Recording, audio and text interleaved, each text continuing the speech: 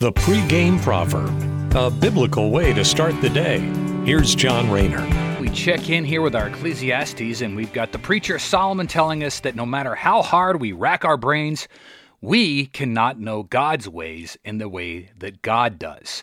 So here's Ecclesiastes chapter 8, verses 16 and 17, the last two verses in chapter 8.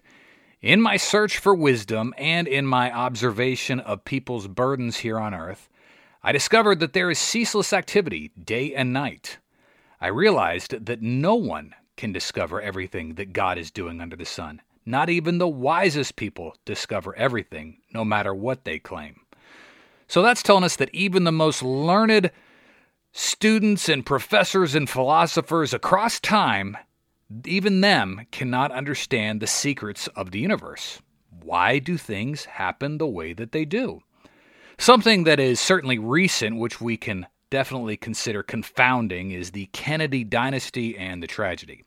Before becoming president, JFK loses both of his siblings. One has health issues, the other dies in a plane crash. Then Kennedy becomes president. He's assassinated in 1963. 5 years later, in 68, his brother Bobby is assassinated. Then, right before the new millennium, JFK Jr., Kennedy's son, dies in a plane crash. The coincidence of something like that tragic happening to one family are about 1 in a billion. Why did it happen? Only God knows. Historians like to call it the Kennedy curse, but were they really cursed?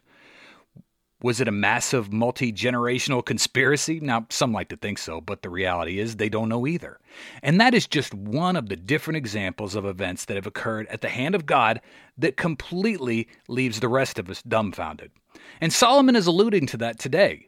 No matter how studied we may become in the arts, the sciences, or the philosophies, man is not going to understand the ways of God. And this is a very humbling reality for us that, unfortunately, can breed cynicism. But regardless, the fact remains, God is God, and we are but the Creator's creations.